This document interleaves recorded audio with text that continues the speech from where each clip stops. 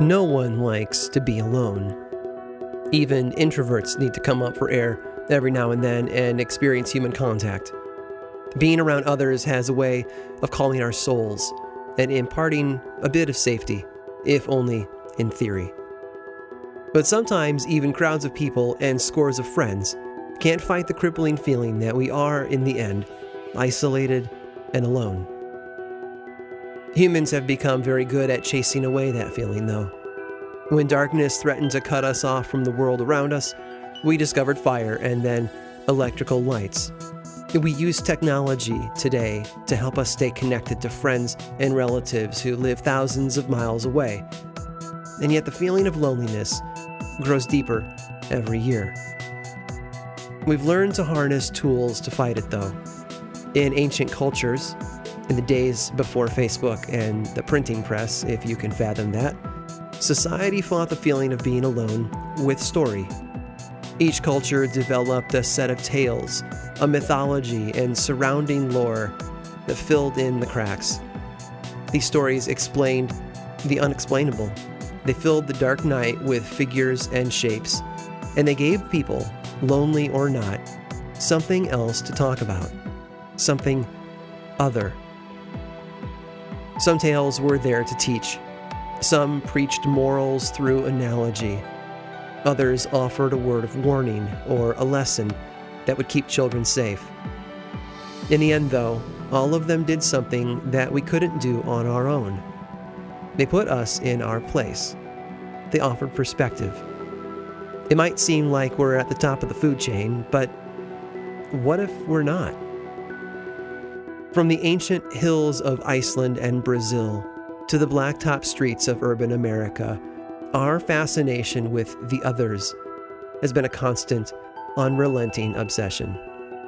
But while most stories only make us smile at the pure fantasy of it all, there are some that defy dismissal. They leave us with more questions than answers, and they force us to come to grips with a frightening truth. If we're not alone in this world, then we're also not safe. I'm Aaron Mahnke, and this is Lore.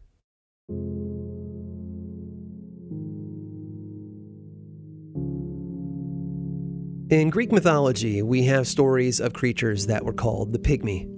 The Pygmies were a tribe of diminutive humans, smaller than the Greeks, who were often encountered in battle. And these stories have been around for thousands of years. We even have images of Pygmy battles on pottery found in tombs dating back to the 5th century BC. 1st century Roman historian Pliny the Elder recorded that the Pygmies were said to go on annual journeys from their homeland in the mountains. They would arm themselves for battle and climb onto their rams and goats and ride down to the sea where they would hunt the cranes that nested at the shore. In South America, there are tales of creatures called the Alux. A figure of Mayan mythology, they were said to be between 1 to 2 meters tall, hairless and dressed in traditional Mayan clothing. Like the Pukwudgies of Native American tribes in North America, the Alux are said to be troublemakers, disrupting crops and wreaking havoc. According to tradition, the Alux will move into the area every time a new farm is established. Mayan farmers were said to build small, 2-story houses in the middle of their cornfields where these creatures would live. For the first 7 years, the Alux would help the corn grow and patrol the fields at night. Once those 7 years were up, however, they turned on the farmers, who would put windows and doors on the little houses to trap the creatures inside.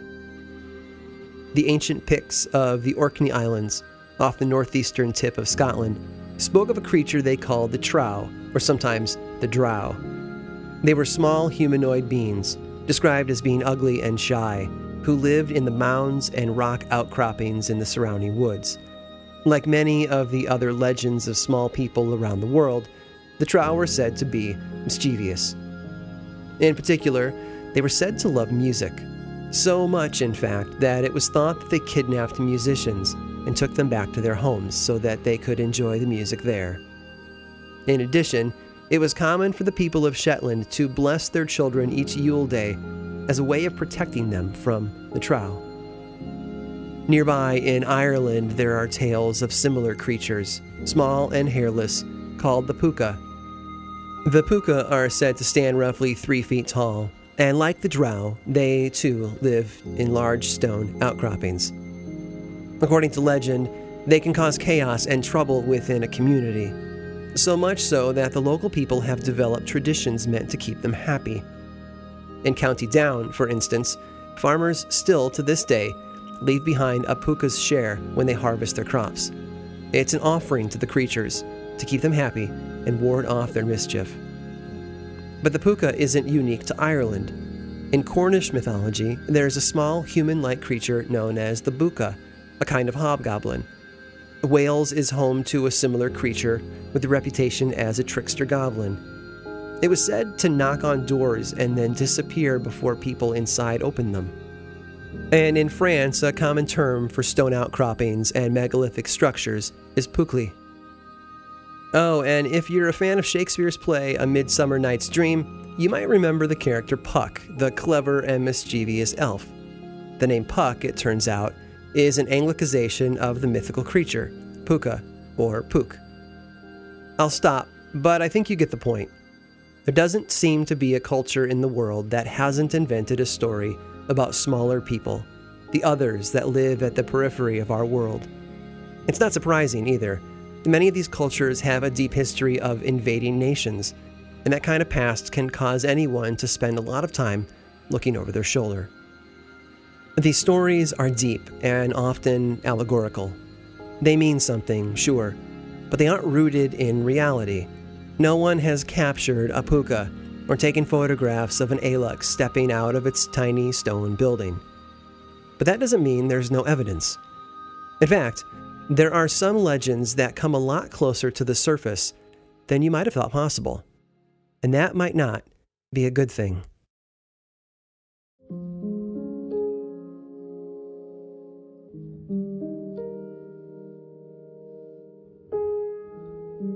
The Shoshone tribe of Native Americans that live in the Rocky Mountains have been there for thousands of years. Their land spanned much of the countryside around the Rockies, but they also built seasonal homes up high in the mountains, sometimes 10,000 feet above sea level. One of the Shoshone legends is that of a tribe of tiny people known as the Nimmerigger. One story tells of a man who rode up a small trail into the Wind River Mountains to check on his cattle. While he was traveling the narrow path, one of these creatures stepped out and stopped him. This was his trail, the little man said, and the rancher couldn't use it anymore. The man ignored the tiny person and continued on toward his cattle, and this angered the Nimmerigger. The tiny creature took aim with his bow and fired a poisonous arrow at the man's arm.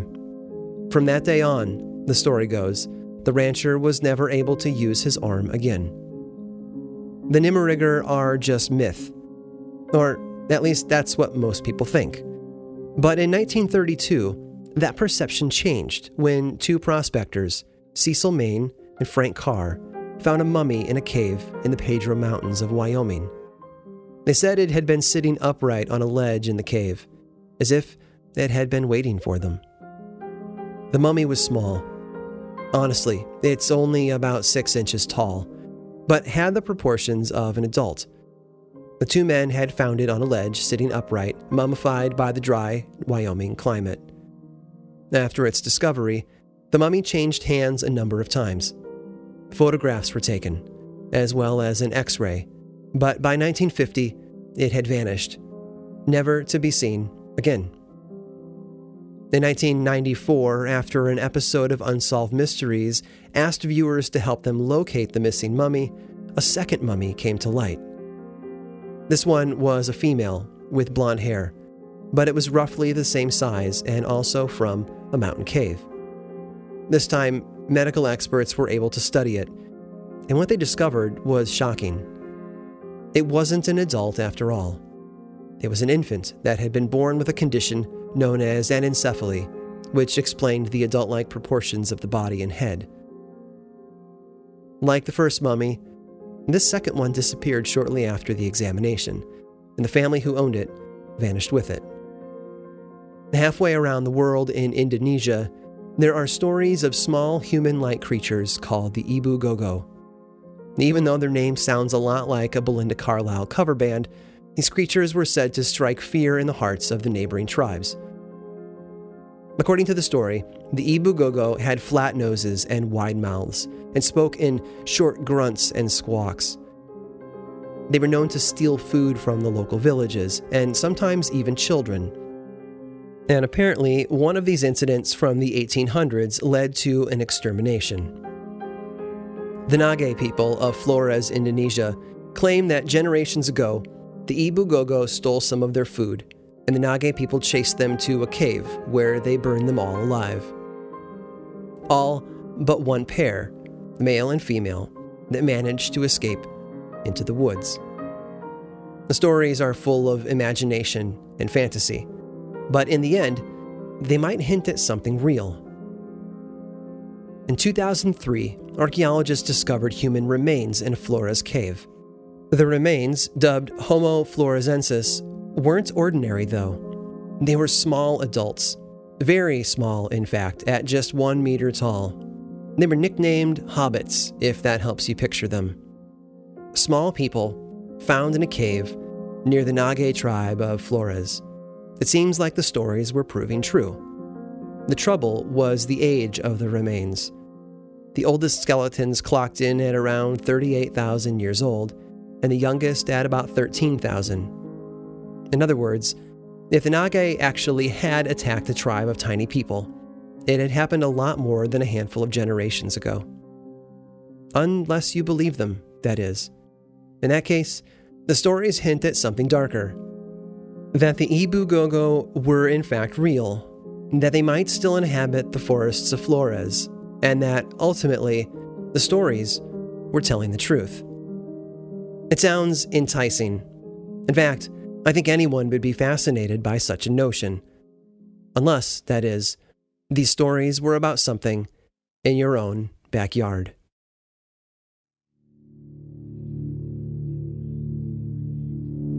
On the night of April 21st, 1977, a man named Billy Bartlett was driving through the town of Dover, Massachusetts, with two of his friends. On Farm Street, they began to drive past a low, rough stone wall that was well known to the locals.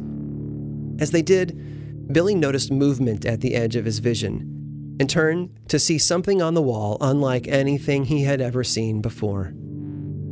It was a creature with a body the size of a child's, long, thin limbs, elongated fingers, and an oversized melon-shaped head.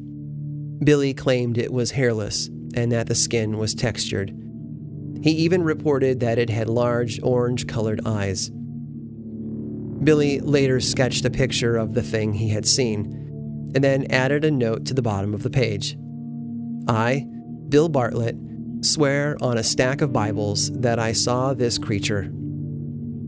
A whole stack of Bibles, you say? Well, all right then. Something like this probably happens every year, somewhere in the world.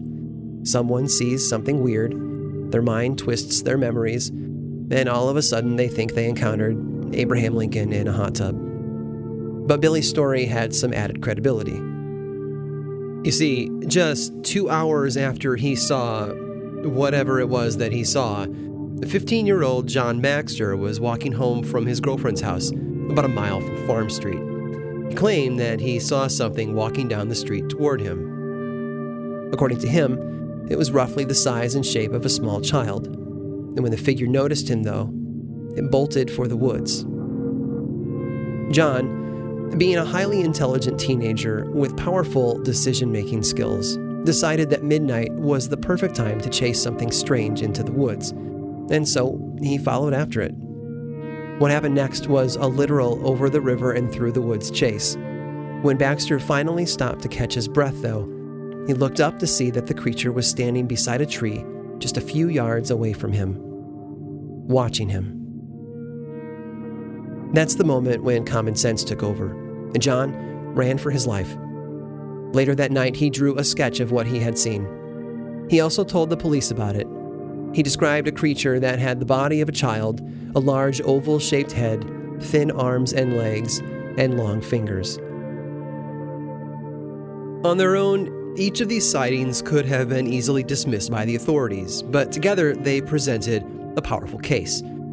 Still, any chance of their similarity being labeled a coincidence vanished less than 24 hours later.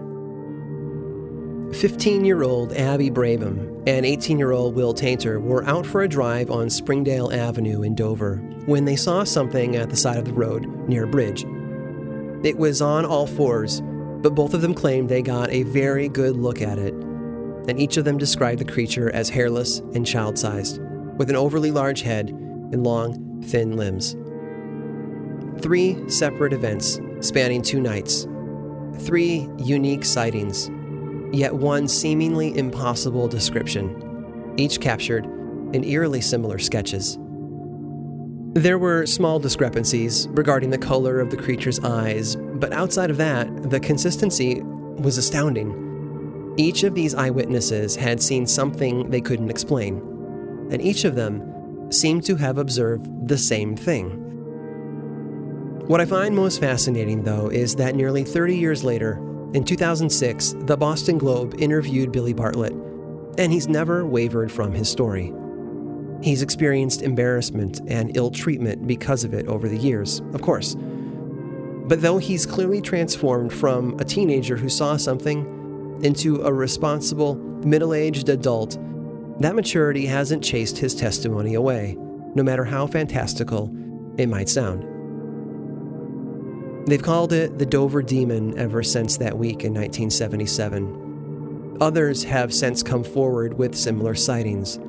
One local man, Mark Sennett, said he had heard rumors in his high school in the early 70s of something odd in the woods. Sennett even claimed that he and some friends observed something odd near Channing Pond in 1972 that fits the description from these later reports. Channing Pond, mind you, is right beside Springdale Avenue, where Tainter and Brabham said they saw their Dover Demon. Clearly, something was in those woods. Like most legends, this one will continue to cause debate and speculation. There have been no more sightings since 1977, but even still, the Dover Demon has left an indelible mark on the town and the surrounding area.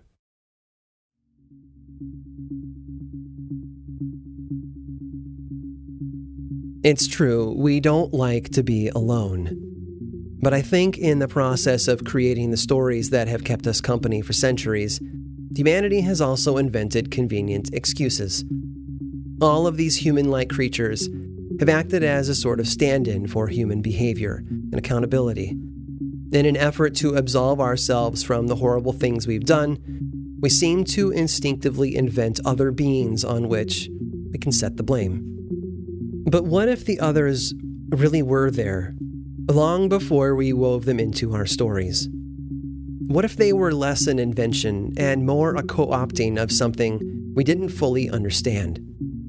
Perhaps in our effort to shift the blame, we altered the source material a bit too much, and in doing so, we buried the truth under a mountain of myth.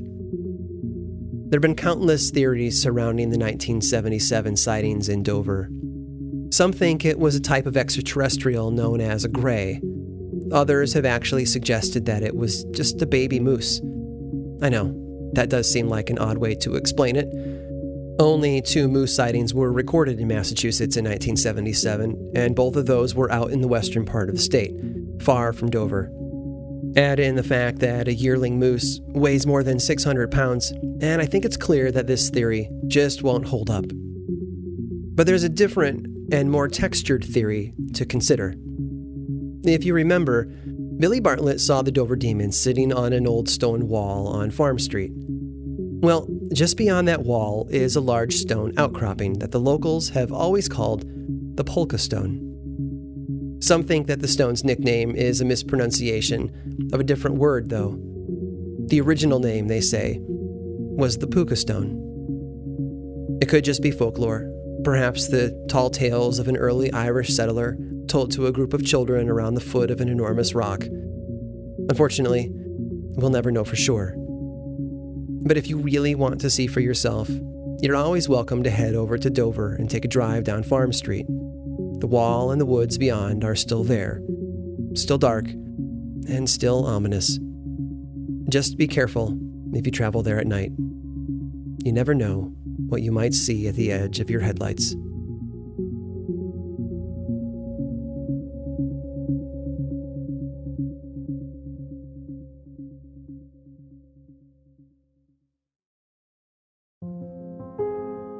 This episode of Lore was researched, written, and produced by me, Aaron Mahnke. Lore is much more than a podcast. There's a book series in bookstores around the country and online, and the second season of the Amazon Prime television show was recently released. Check them both out if you want more lore in your life.